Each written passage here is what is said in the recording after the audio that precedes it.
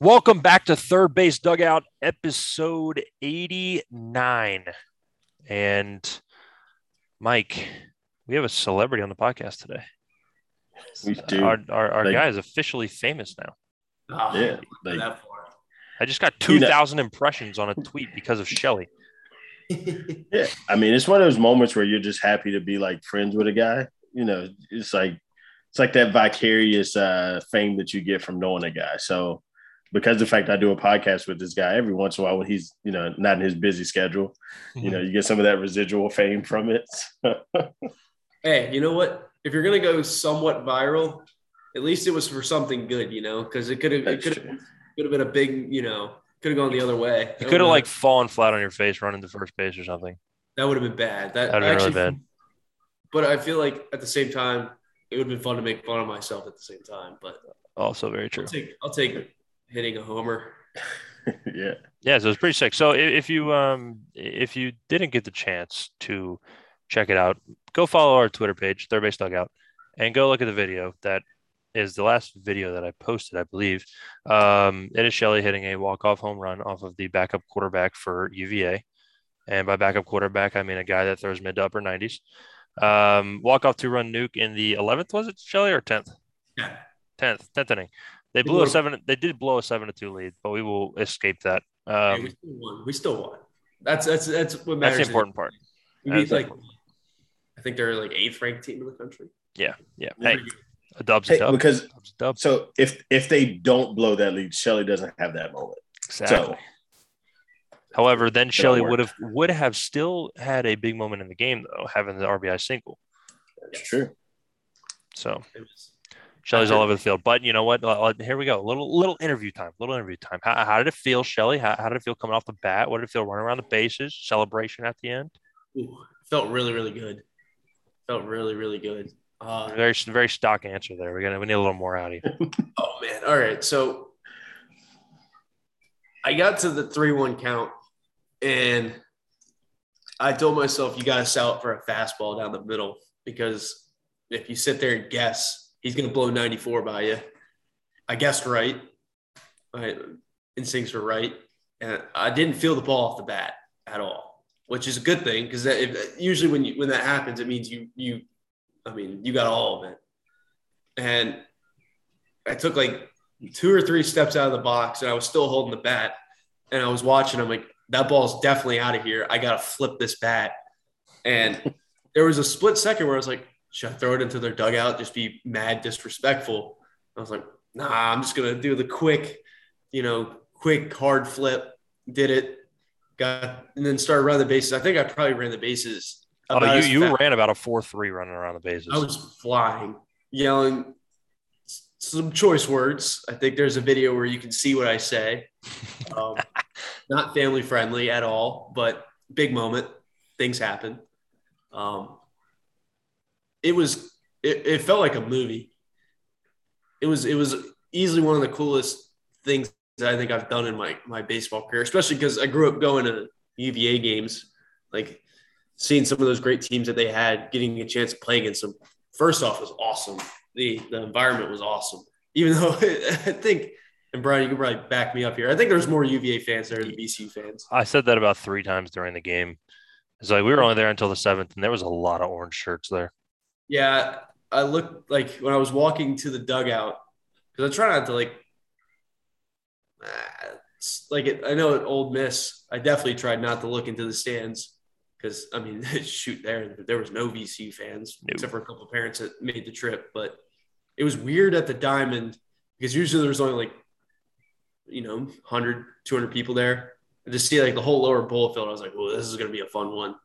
And it was. That was a crazy game. We had it was playing small. Usually the Diamond's notorious for being a pitcher-friendly ballpark. But yeah, y'all shortstop Connor Heisag that grand slam earlier in the game, it was pretty loud there. It got loud. And these two fans showed out and were very energetic. Scotty O'Brien with a backside bomb, getting the start, and then made a SportsCenter top 10 play in center too. They need to get the video out on that. I think it was awesome. He made Did he make? Was it him or Jesse that made the play at the end of the Richmond game on Saturday? Yeah, Jesse. Yeah, He that was. really flew. He also took a terrible jump on that, but we won't talk about that.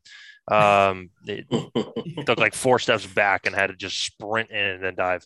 Hey, guess what? Still made the play. Hey, hey, look. At the end of the day, you're catching a baseball, and that's a tough thing to do. I think the best part from that was at the end of Game 3, where we won the series. He hit the gritty on the spider logo. That makes up for any bad jump that he ever has in the outfield. That's incredible. That is incredible, even though he got shut out in Game 1, but we won't talk about that either. By our friend, actually, by Brock. Yeah. It's crazy. And we went viral again. He hit the jazz hands on us when he struck one of our guys out.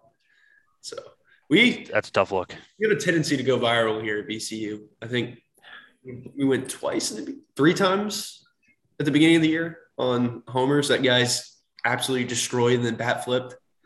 And then one of them was Tywone Malone from Ole Miss, plays football there, got an AB, and they were beating us pretty good, and he hit a bomb.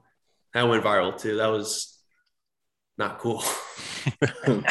It's always good to be on the right side of the viral video. 100%. Yeah. You can control the narrative better. Yep. But I think what we all really want to know, though, because we appreciate you for answering the question about how it felt, the celebration at that time. What was the post-game celebration like for Shelly? Cool. Nothing special. Lots of booze. No. Earmuffs, children, earmuffs. There's showers in the locker room.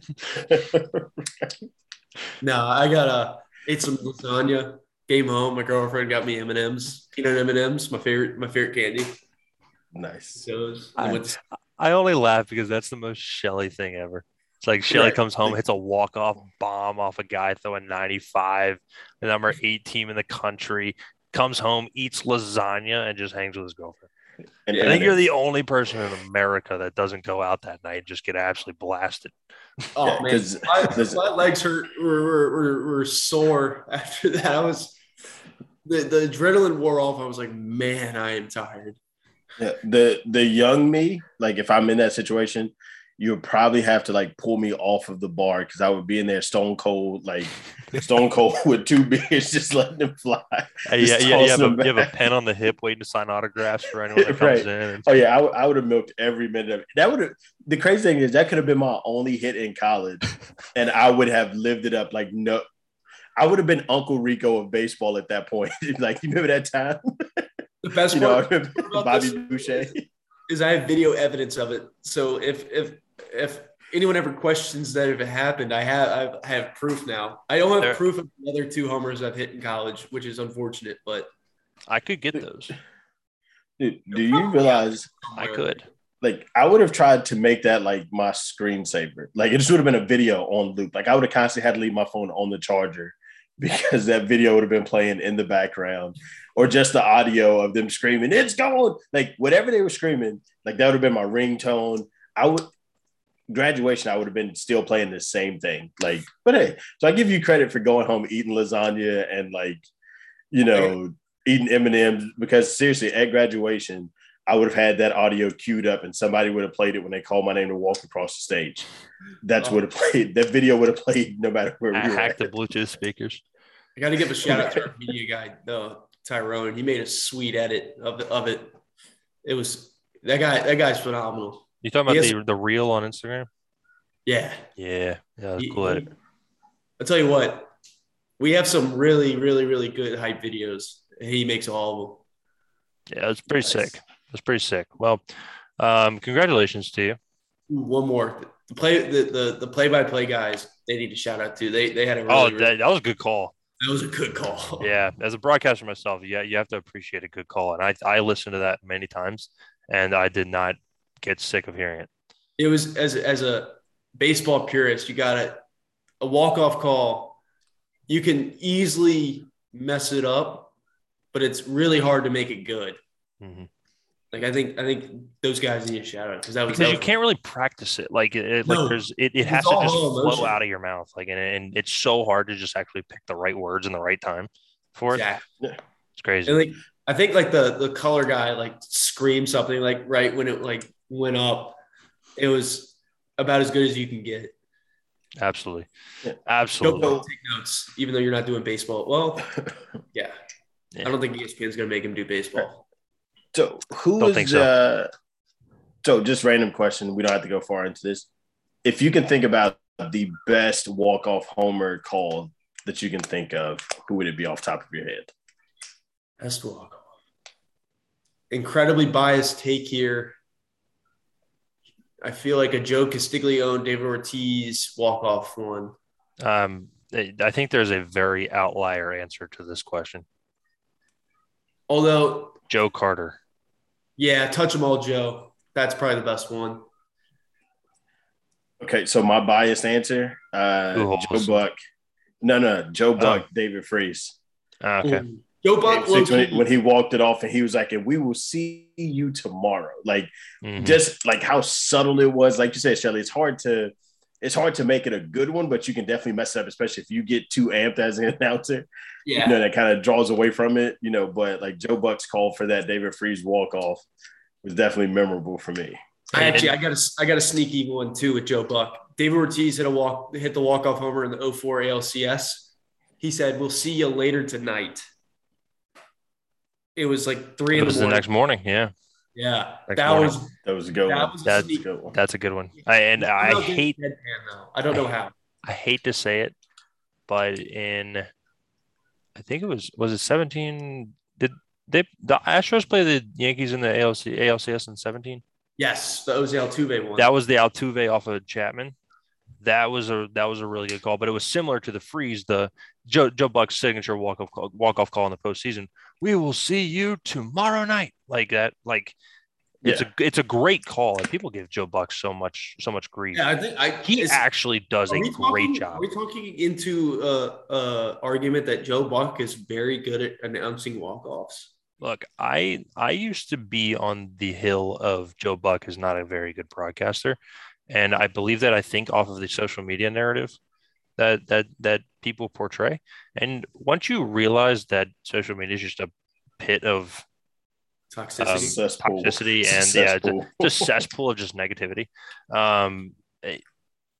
Look actually into the broadcast and like just be amazed at how well he does so many different things in the broadcast. Joe Buck is a phenomenal broadcaster. I mean, you got to think too. He carried Tim McCarver in the prime of his broadcasting career. Mm-hmm. So it's the big leagues, man. and the easiest way to beat a team is just score more runs than them. Right. He was like the Yogi Berra of announcers. Like the stuff that he would say would be so like off the wall, but it would make so much sense at that moment. You know, it's like, hey, best way to get the guy out is throw the ball and catch it. You're like, it was almost so bad that it was good. He has really struggled with color broadcasters. I mean, you got to think Tim McCarver, McCarver was fun to listen to. And then you had Smoltz. And I mean, I love Smoltz, one of my favorite pitchers growing up. But like, all he does is complain about baseball during the broadcast. And at that point, you're like, whoa, let's calm down. But Joe Buck still carried the broadcast to where I'm like, I want to listen to this. So just real quick, I would love to hear a World Series game, not this year, but next year, called with Joe Buck and Adam Wainwright. Like Wainwright is phenomenal in the booth. You know, like even from an overall perspective, pitching, hitting, deep, like the whole gambit of it, and he gives you great color with it. You know, that I think that those two will make a great combo, you know, in a booth calling Sunday night games or even World Series games. Because like I said, John Smoltz does come across as a little, you know, grumpy at times. But I think that Wainwright would be a great fit with Joe Buck there. Well, unfortunately, and I don't even think we mentioned it on the broadcast, Joe Buck is no longer in the World Series. Yep. Because Joe Davis is now in the World Series. And again, a phenomenal broadcaster, younger guy. So he will likely be doing the World Series for quite some time, if I had to guess.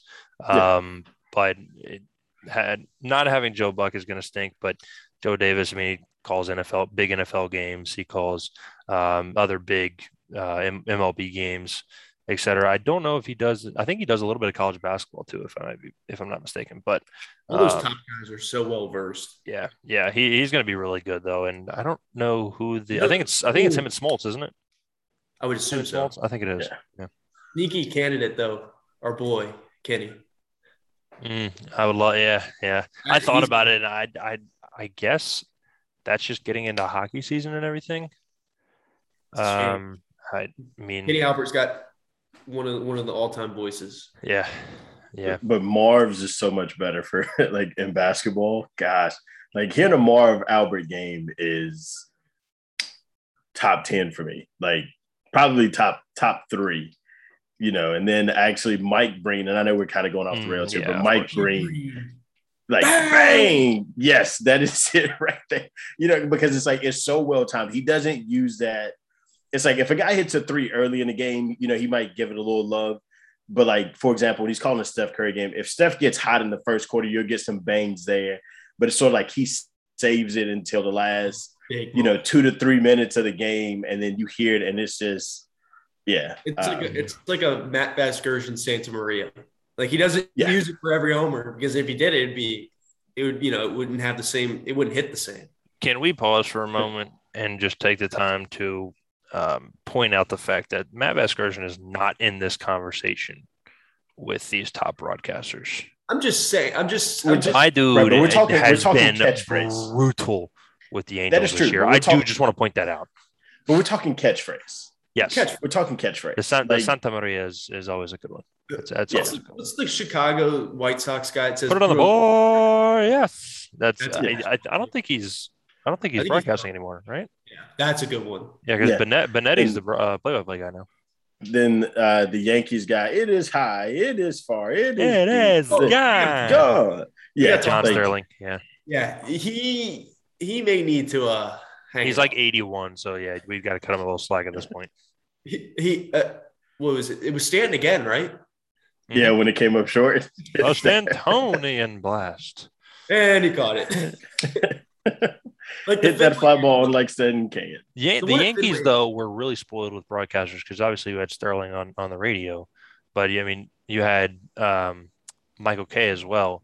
I mean Michael Kay was the see ya. I mean that's such an iconic home run call. Even though I'm not a personal fan of it because the crackly in the voice it just I don't know. But he I mean they got so blessed with their home run calls. It's just iconic video over and over again. You also got blessed with a wiffle ball field of a ballpark. That is fair. You heard a lot of I got so thrown off one time, like listening to a Cardinals game because it was just the audio of it, right? Like, so Danny McLaughlin does he's the play-by-play guy, right? And Jim Edmonds does color for most of the games, or Brad Thompson. But this particular game, I was just listening to the audio of the game. I couldn't tell you who the guy was, but it was brutal. Like he was an older guy, and it seemed like he was just rambling, but he had like this real like slow monotonic voice. And I'm like, if the game is moving this slow, I can see why people are mad, because he was just so slow with every call. And then he went off like these wild tangents that had nothing to do with anything. I was like, what are we doing? Get him out of here.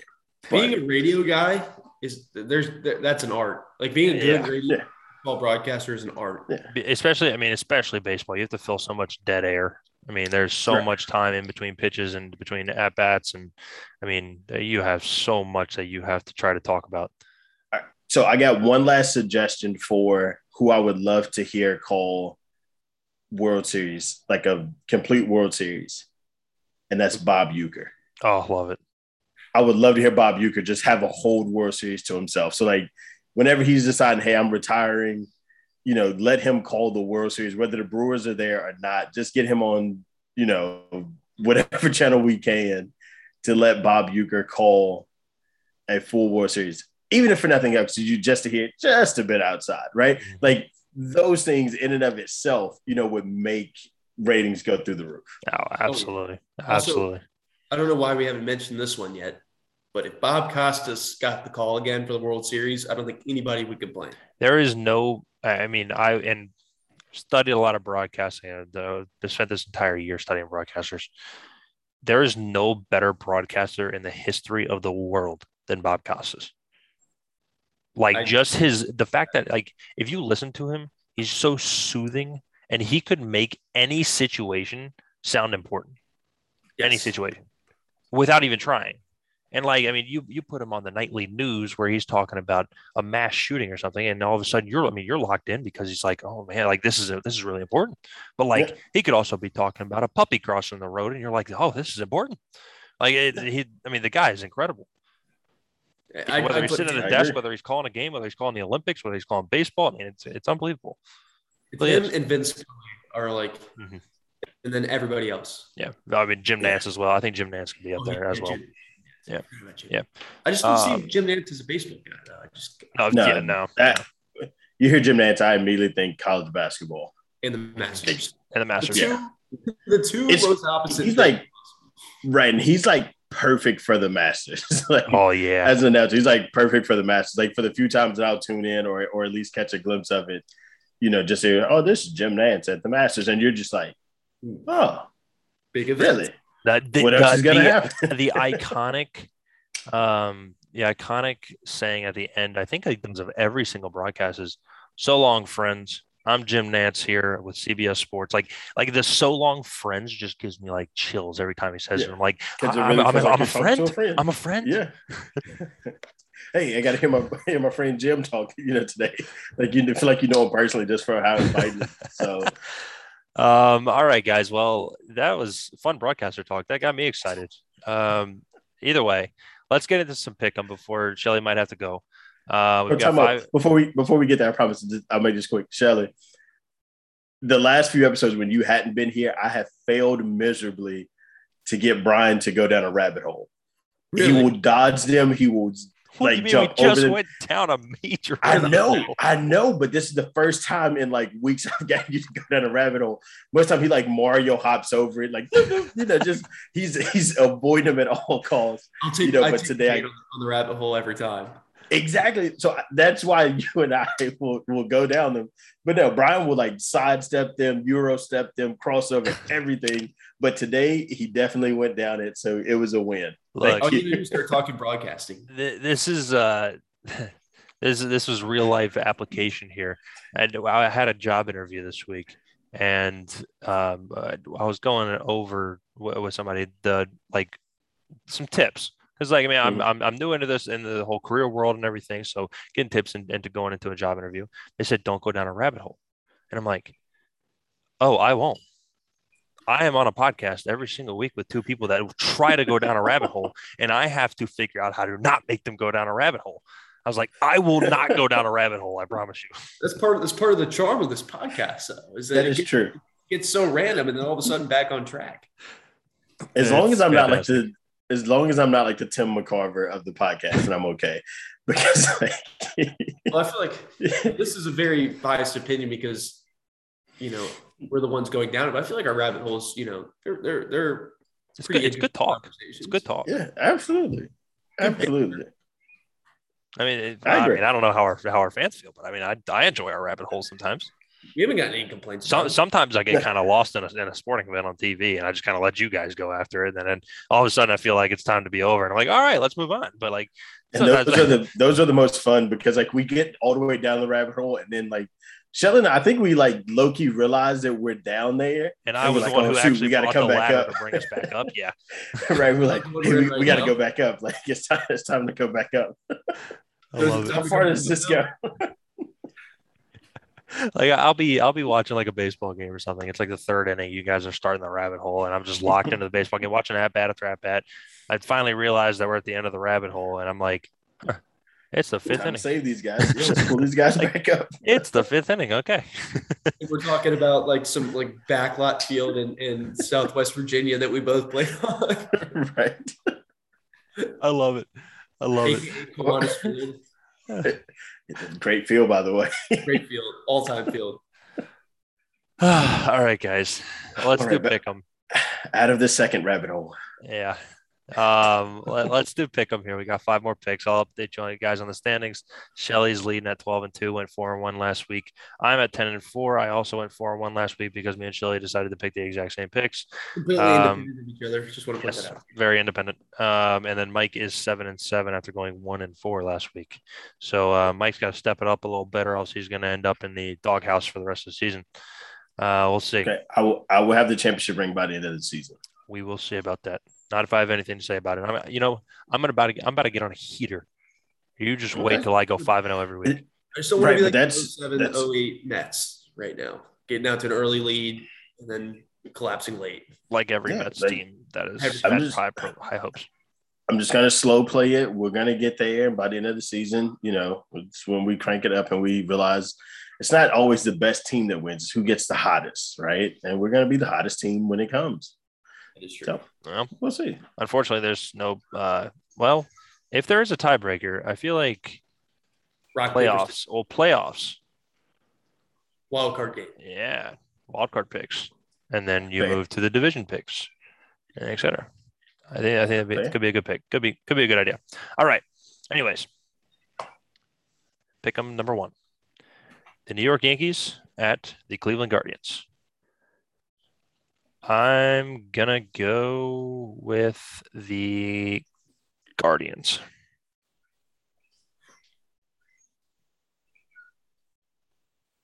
Well, by default, I have to pick last because I'm, in last place. Fair enough. This is tough for me. I think I'm going to roll. My gut tells me to go Yankees, but the Guardians pitching is very, very good.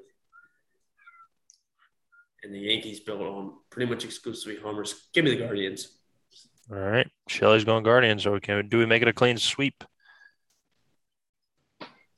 I know Mike will not even come close to letting us have a clean sweep. It was 2 of us last week, and we couldn't even have a clean sweep. Mike did go 1-4 though. Mike, you might want to start having those clean sweeps. Nope, going to Yankees. Mike could be about 45 games back in the 3rd week of the season. Yeah, and I'll still win towards the end. Like at some point when the season, like when we get halfway in the season and stuff really kind of starts to take, because it's so early right now. So you can afford to gamble because we're talking about teams that are 7-5 and 6-5. Like see me in the middle of the season when those series kind of heat up a little bit. But I'll go Yankees. Playing at home, I'll take the Yankees. I get it. How do you come back without taking some risks? Yeah, you got to. All right, moving on here. This is actually this could be a big one. It could be a fun one. No Tatis, so it kind of sucks. But Dodgers at Padres in San Diego. I'm going to go LA though. I think the Dodgers are just too good. Although Urias has been struggling, so it might be interesting to see if the Padres can light him up on Friday. Yeah, I'm rolling Dodgers too. They're good. Clean sweep here, Mike. Yeah, I'm taking the Dodgers. All right. Yeah, I was thinking so. Yeah. Now watch this be the one that we all lose. Oh, I know. The Padres are going to sweep the Dodgers or something. Right. I would be devastated. We should, at some point, make it so that there's a punishment if you pick a team and they get swept. Pick a team to win the 3-game series and they get swept. I feel like there has to be a punishment at some point during the season. Maybe after the All-Star break or something. We can start that. Or start of June when guys really start coming back, rosters start to be normal. Tough part is I feel like, no. I feel like it's going to be hard. Yeah, let's do it. Okay. Why not? All right, good. We'll talk about it closer too. All right, Marlins and Braves. I really only put this one on there because it could be a good series, although the Marlins can't seem to hit the ball. But there's no Acuna, and Austin Riley also is on paternity leave, so could be an interesting thing this weekend. Although Sandy Alcantara did just pitch, so he will likely not throw this weekend. Big blow for the Marlins there. Yeah, I'm rolling with the Bravos. Going with the World Series champs, huh? I'm also going to go. Don't talk yourself out of it now. Yeah, I'm also going to go with the Bravos. I hate that I continue to pick with Shelly, but I am for a reason, right? Yeah. For this one, much as I'm gonna hate to agree with you guys, I'm gonna go Mhm. Braves mainly because, like I said, Alcantara threw today against the Cardinals. Pablo Lopez, who's pretty much their number 2, throws tomorrow. So going into Friday, the Braves are gonna miss their 2 top guys, there. So I mean, Luzardo will probably factor no, because Luzardo threw yesterday. He may throw like towards the end of the weekend, but I don't know. I think that because they missed some of their bigger guys there, that this might be, the one that the Braves win. I think, hold on, let me see here. Yeah, Wright still went on Friday. Yeah. It's Wright versus Rogers. Yeah. And Rogers is 0-2 with a 12.15 ERA. He's doing that thing where he gives up a lot of runs. Yeah, he's doing his best Brian impression. Oh, that was a layup. I get it. It was. I get it. It's the first one on the show in a while, so forgive me, Brian. It's the first one. Another I'm not going down a rabbit hole here. This is a quick story. I was talking to somebody this week at Randolph Macon, and they were joking about me throwing out the first pitch on Tuesday at the rivalry game against Hampton Sydney. We were just joking. He was joking about it, obviously. And he goes, "You'd want to do that?" And I was like, "Well, it would almost be as many pitches as I threw in my entire career there, so that'd be a good start." And so it felt pretty good. That was a pretty good joke on my end, at least. It sounds a lot worse now that it's scripted and I'm reading it aloud, but it was really funny in the time being, and it got a few laughs. So very proud of myself on that one. No, good example of self-deprecating humor. Yep. Good self chirp. Yeah. Yep. Got a lot of good self chirp. Yep. All right. Back to action. Here we go. Blue Jays at Astros. Jose Altuve landed on the IL. Bit of news for you there. But Jose Altuve did land on the IL, and that's really the only bit of news there. I think Verlander throws this weekend. I think I'm still going to roll with the Blue Jays here. Here we go. Me and Shelly differ. I'm going the Astros. Even though they've been kind of streaky to start the year.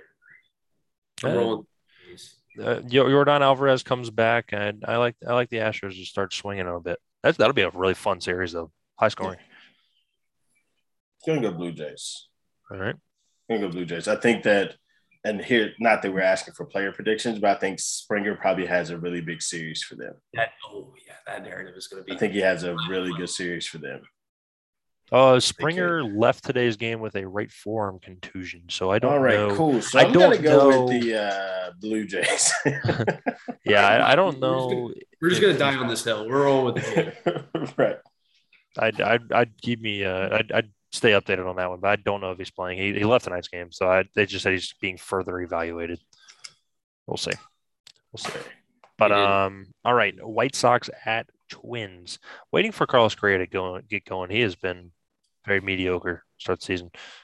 So the Twins lineup in general has been very mediocre, and the White Sox had about the worst first 2 innings that I think I've ever seen from a baseball club today against the Guardians. Gave up 11 in 2 innings.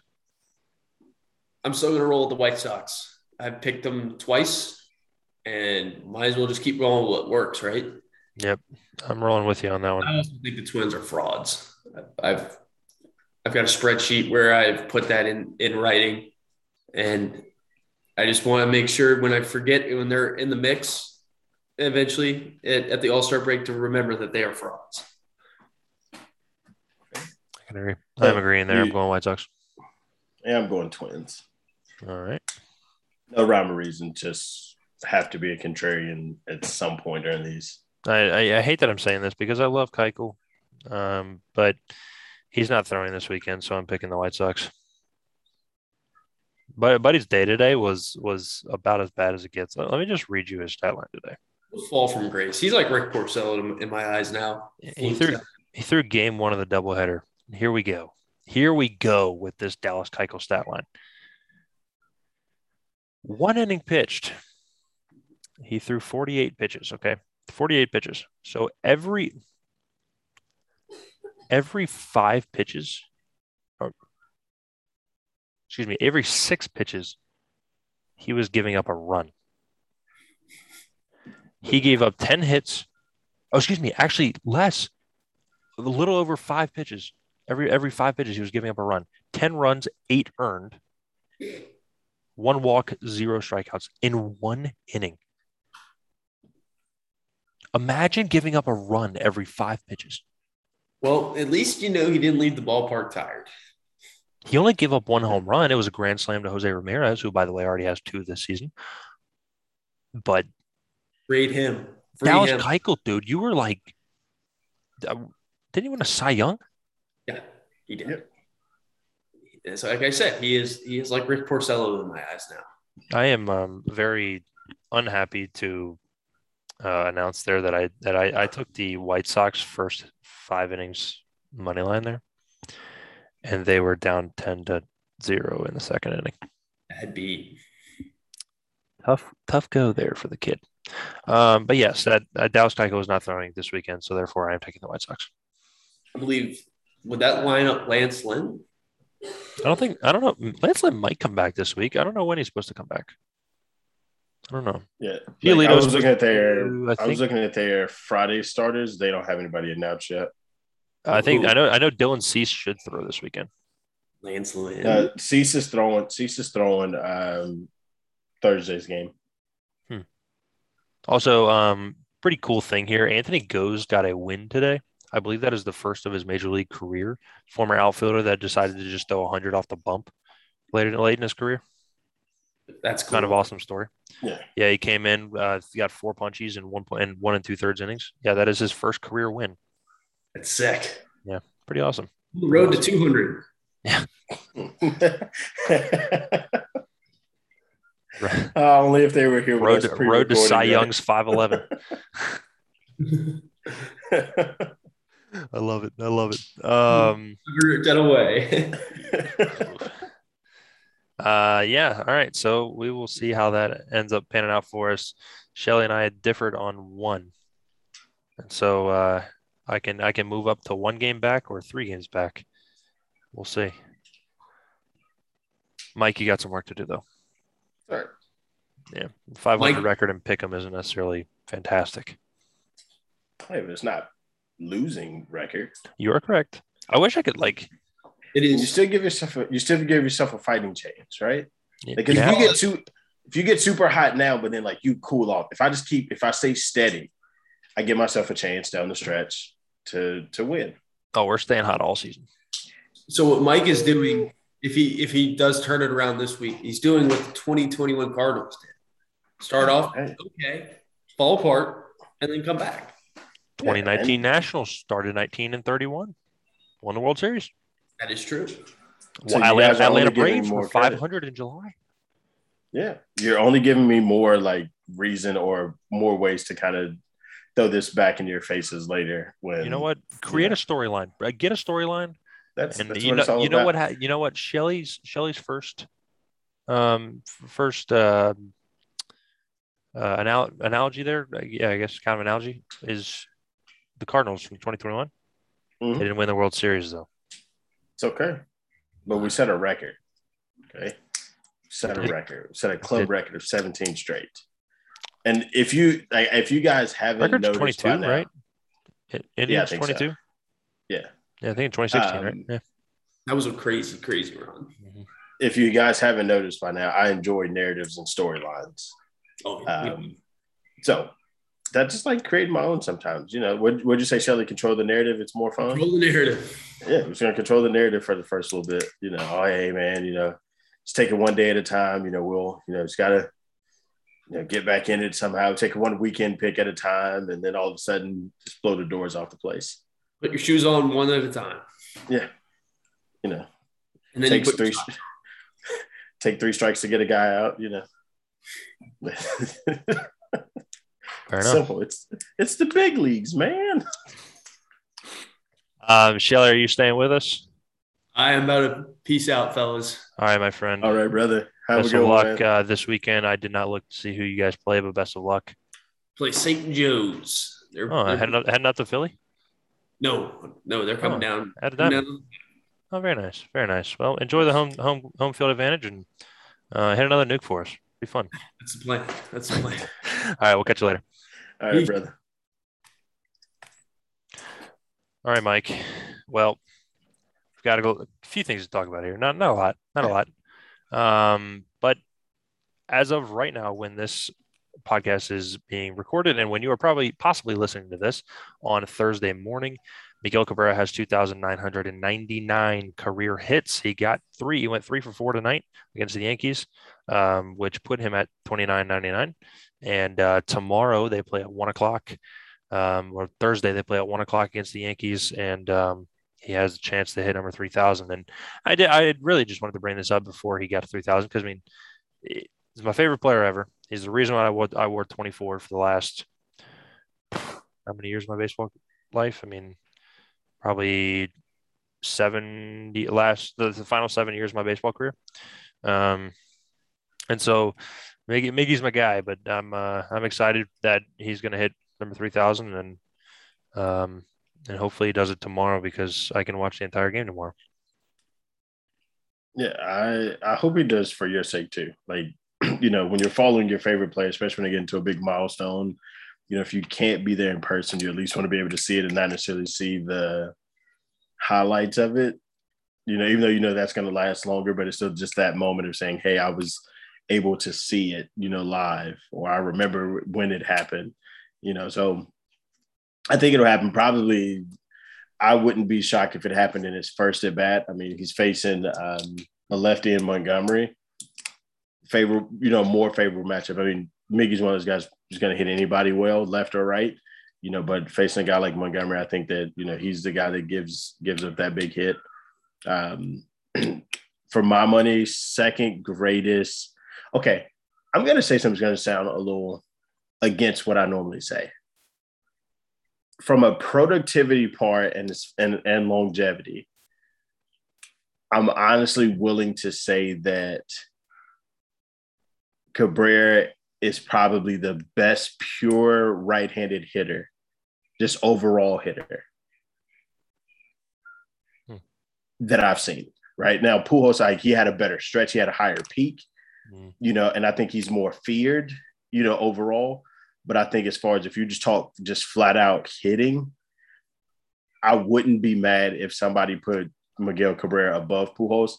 But like I said, those two are 1A and 1B for me. It depends on what level of hitting we're talking about. But it will be dope to see, Miggy be that guy. Yeah. And I mean, you talk about the longevity. He is 39 years old right now. And in 36 at-bats, he's batting .333 with only 3 RBIs because nobody else can hit the ball in the Tigers. Worst hitting team in the majors. But, I mean, he still hasn't hit a home run yet this year, so he's still sitting at 502, which he got over 500 last year against the Blue Jays. But, which, again, this is another reason why I wanted to see number 3,000. I have to watch number 3,000 because I missed number 500 because I was at a wedding. But I will see number 3,000. So, I mean, just the longevity. I mean, he's not quite old Miggy. He's not Triple Crown Miggy anymore. He's not going to hit 40 home runs and bat 350, but batting 330 through nearly a month of the season is pretty well. Actually, not quite a month of the season. Through about 15 days of the season is pretty dang impressive. Yeah, no, for a 39-year-old especially. I agree. Like I said, just to be able to see, what he's been able to do is going to, it definitely ranks up there for me. Like I said, and that's why I said longevity, because he didn't really have any, in that stretch. You can't really pick out any down years. Even years that you're like, yeah, it's not like a normal Miggy year. It's still a lot better than the league average, right? Mm-hmm. So Pujols is steep that he fell off of, in the sense of like that. I think after like 36, it got real shaky. Yeah, after 36, after his season 36 in 2016, age 36 season 2016, it got real shaky for him for a while. But you look at what Miggy's done from the time he's gotten there, the progression that he's made, and the hitter he turned himself into, it's definitely gonna be a cool moment. A cool moment to see. Yeah, absolutely. We can move on here. Mackenzie Gore, former. I don't think he ever made the number 1 prospect, but former like top 5 prospect in baseball, made his debut for the Padres. also pitched tonight, but that is beside the point. Let me go back to his stat line. He has had a fantastic start to his major league career. In his two games, his debut, he got a no decision, but five and a third, three hits, two earned, with three strikeouts. And then tonight against Cincinnati. By the way, that first start was against the reigning world champions. Let's just put that out there. Tonight's start against Cincinnati, got the win, first major league win. 5 innings, four hits, no earned, and seven strikeouts. So given it's the Reds, but they are like 2-11. However, you're facing a big league ball club in your second career start. And you're throwing five shutout innings and picking up the win with seven punchouts. That's a good sign for the Padres, especially a team that just lost Blake Snell to injury, and a team that has the pieces to contend with the Dodgers, but just seems like they can never put it together for a full season. But Mackenzie Gore looks really good to open his career. Yeah, he does. Like I definitely tuned in for the first few innings of that game against the Braves, and as good as advertised, especially to see and hear the commentators talk about how he smoothed out his mechanics because, by all accounts, they felt like he should have made his debut last year, but he struggled with, consistently throwing strikes, but to see him, just kind of go out and do what he did, definitely, impressive, in that, which I would be remiss if we didn't at least, and I don't want to take away Mackenzie's shine here, but if we didn't at least bring up Hunter Green, I think that those two, I know we're talking way in the future, but I think that those two have the stuff to be arguably 1 and 2, especially have the young crop of pitchers just coming up. Obviously, throw Casey Mize in that, but as far as like that really young crop of guys coming in, that they, could battle out for some Cy Young titles down the road. Obviously, Hunter Green throwing, I think he's recorded as throwing like 39 pitches at 100 plus, his last start. Yep. But like I said, with him and Gore, especially with Gore for what he did against, the lineup against the Braves, and then even tonight, it's definitely exciting to see some young pitchers who actually feel like they have a grasp and they have the poise, about themselves to be big league guys. Yeah, let's take a look at Hunter Green here. Made his last start on the 10th, so that was I guess that was since we've last recorded. Like that was before our last episode. So our apologies for not really getting to that. But that was also against the reigning world champs. His first career start, got the win. First career start, got the win against reigning world champs. 5 innings pitched, 4 hits, three earned, I believe, all on a homer by Matt Olson. I could be wrong, but I think at least 2 were off the Matt Olson homer, and 7 punch outs in that one. And then this one was really, really impressive for me. Is on the 16th. They went to LA, faced Dodgers, got the loss. However, threw 5 1/3, only 5 hits, only 2 runs, had no walks and 6 strikeouts. For a guy throwing 100 to 102 miles an hour to have no walks in 5 1/3 innings against the best offense in probably baseball history is unbelievable.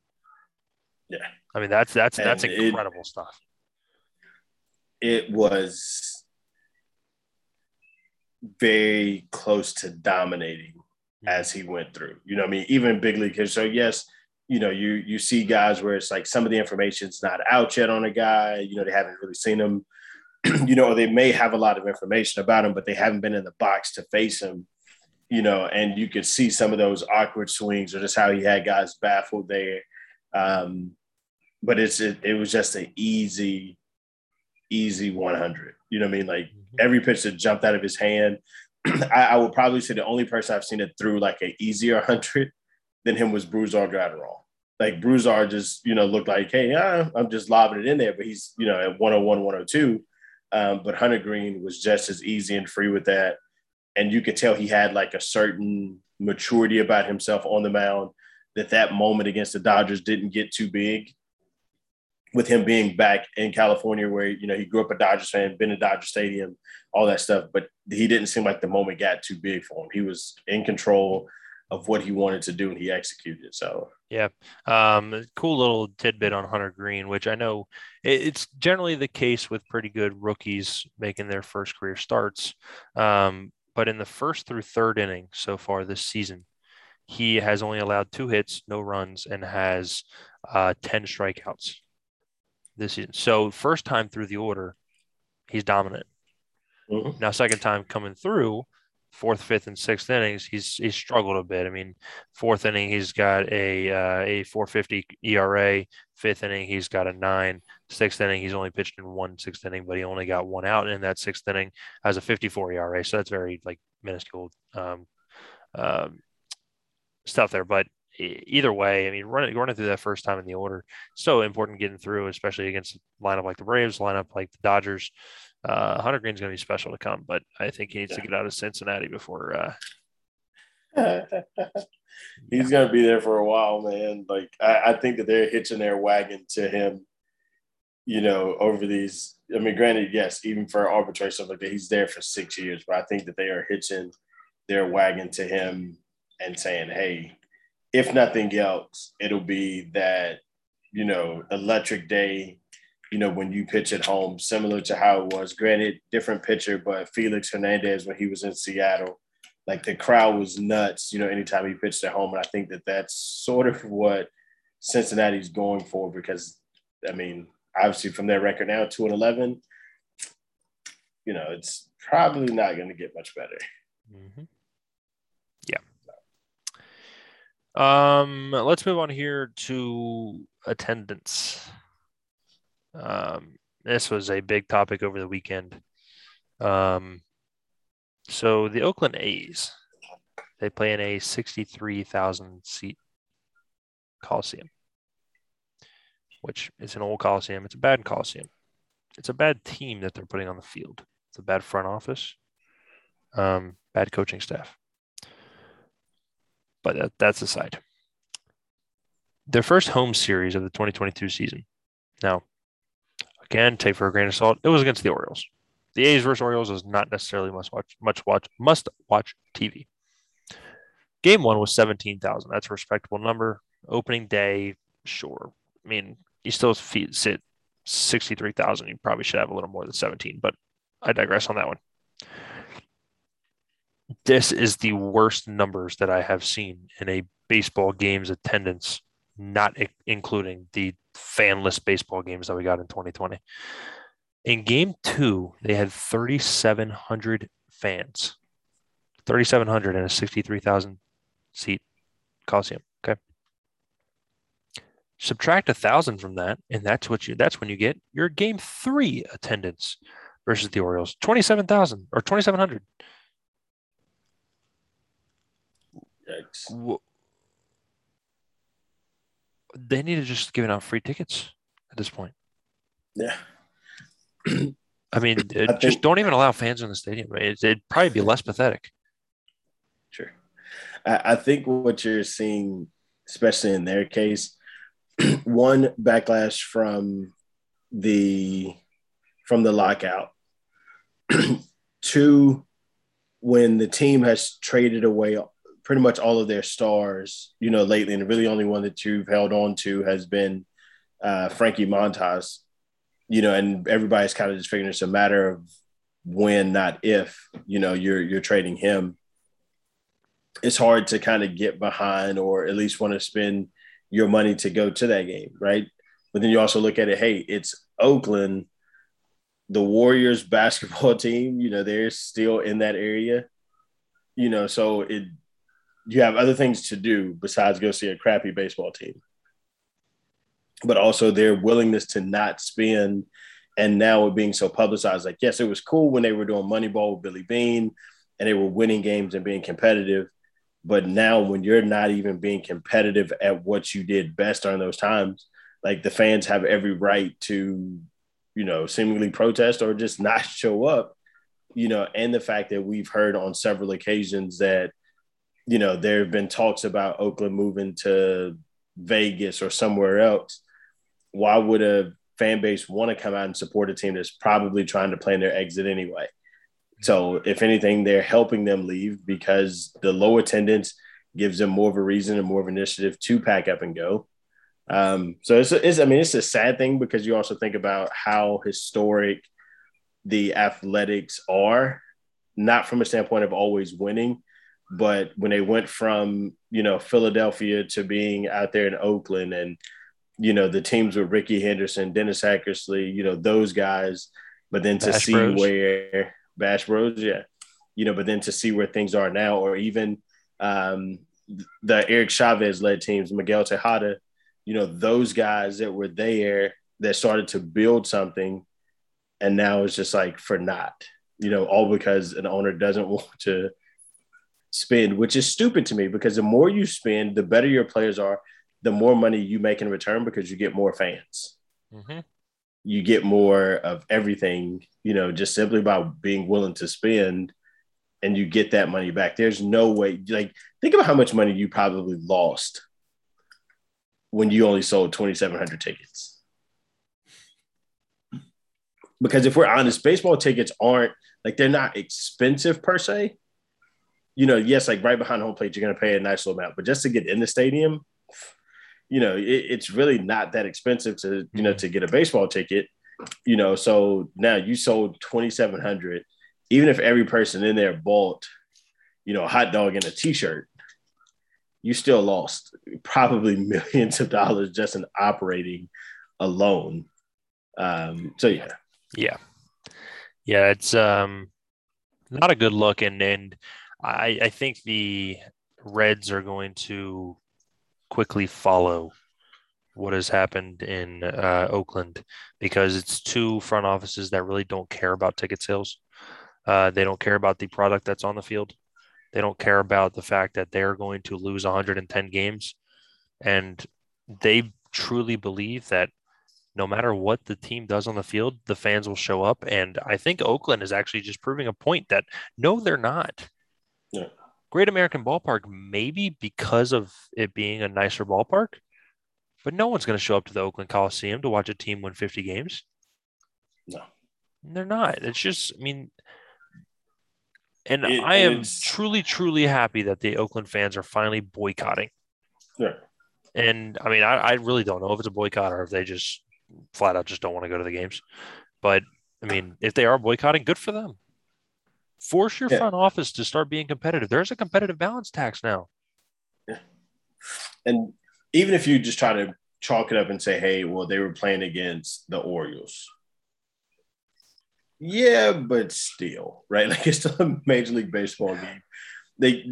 2,700 at a Major League Baseball game where you have beautiful weather. It's not like they were fighting snow and rain and sleet and all that stuff.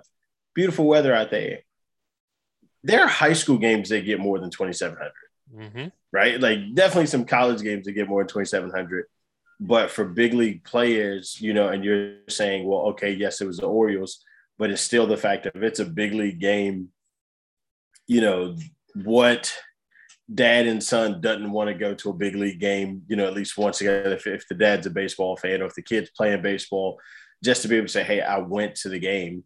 But yeah, the most fans that are going to get there are people that are willing to travel there to see other people. So, yes, the house will probably be a little bit more packed when the Angels come to town so you can see Ohtani and Trout, but it's not, those fans that are going to be there when you're playing, a different team. If a superstar isn't coming to town, it's going to be so hard for them to even give tickets away. Yep. I agree. Well, we'll see how this continues. I don't know. Are they at home this weekend as well? Let me take a look here. Friday, they play the Rangers at home, so we will see what that attendance looks like. Can't be pretty. But we'll see. Yeah, yikes. Might be worse than the Orioles, which, by the way, the Rangers spent like $500 million on two players this offseason, and they're 2-8 to start the season. I digress on that. I'm not going to dig down any deeper than that, but holy. And the crazy part is that the A's are 7-6. Yeah, they're winning baseball games. So are the Orioles. Both teams are Yeah. winning baseball games. I mean, the standings are a little jacked up right now, but I mean, oh, Baltimore's 4-8. They were actually a little better, a little worse than I thought. But I mean, Oakland's 7-6. They're above Houston right now. It's unbelievable. It's unbelievable. Yeah. It really is. Okay, well, let's move on to our last topic of the night. Kyle Freeland, the Rockies throwing out a little bit of cash to one of their starters. Kyle Freeland gets a 5-year, $64.5 million contract with Colorado to stay there and pitch in lovely old Coors, the pitcher's ballpark that everyone dreams of pitching in. Don't know why you signed this extension, but good for the Rockies. They signed their guys because they didn't used to do that under the older ownership. But here we are. It's a new dawn in Denver, and we'll see if they like to keep their stars around this go round, which they already dealt Tapia, so maybe not. But we'll see. Right. So, real quick take on it. I think that Kyle Freeland signs the deal that he does to avoid going into an open market later because he's seen how the open market treated John Gray. In a lot of ways, they're similar, just one's right, one's left, but the perception that the pitchers are going to have leaving, Colorado is going to slow down their market. I think the only one who probably won't get hit with that just because he's that much better is German Marquez. Somebody will go and pay, bigger dollars for him. But for, a guy like Kyle Freeland that, you see what open market did for John Gray and you're like, okay, let me just go ahead and take this secured money right now, like the secured bag. I will take that. And, I'm good with 64.5 over 5, instead of possibly getting a 1-year deal somewhere else. I'll take the money and go. Yeah, I mean, I don't blame him for earning that bread and making your living. But pitching in Coors is going to be a fun time for the next 5 years. So we'll see how that goes for him. But I don't really have much else to talk about on that front. I don't know about you. No, not at all. I'm surprised the Rockies even made our show. So kudos to the Rockies. Yeah, usually they don't. Usually they do not. But they're actually playing some decent baseball right now. They're hitting the baseball. Now they gave up 9 runs to the Phillies today and lost 9-6. However, they're scoring some runs. CJ Cron is mashing baseballs. So that's always fun to see. And of course, you get somebody like that to just mash baseballs into the concourse and left field. It gets pretty fun out there in Denver. But we will see you guys next week. Make sure you go follow us on Twitter at Third Base Dugout and catch out Shelly's games this week at home against St. Joe's at the Diamond in Richmond, Virginia. So go check that out. And we appreciate you guys listening. Keep watching some baseball. Enjoy the game. Maybe go out to a game at the Oakland Coliseum this weekend. Yeah, I'm going to go first. Go Cards. Go Tigers and go Miggy. Get that 3,000 tomorrow. Let's go.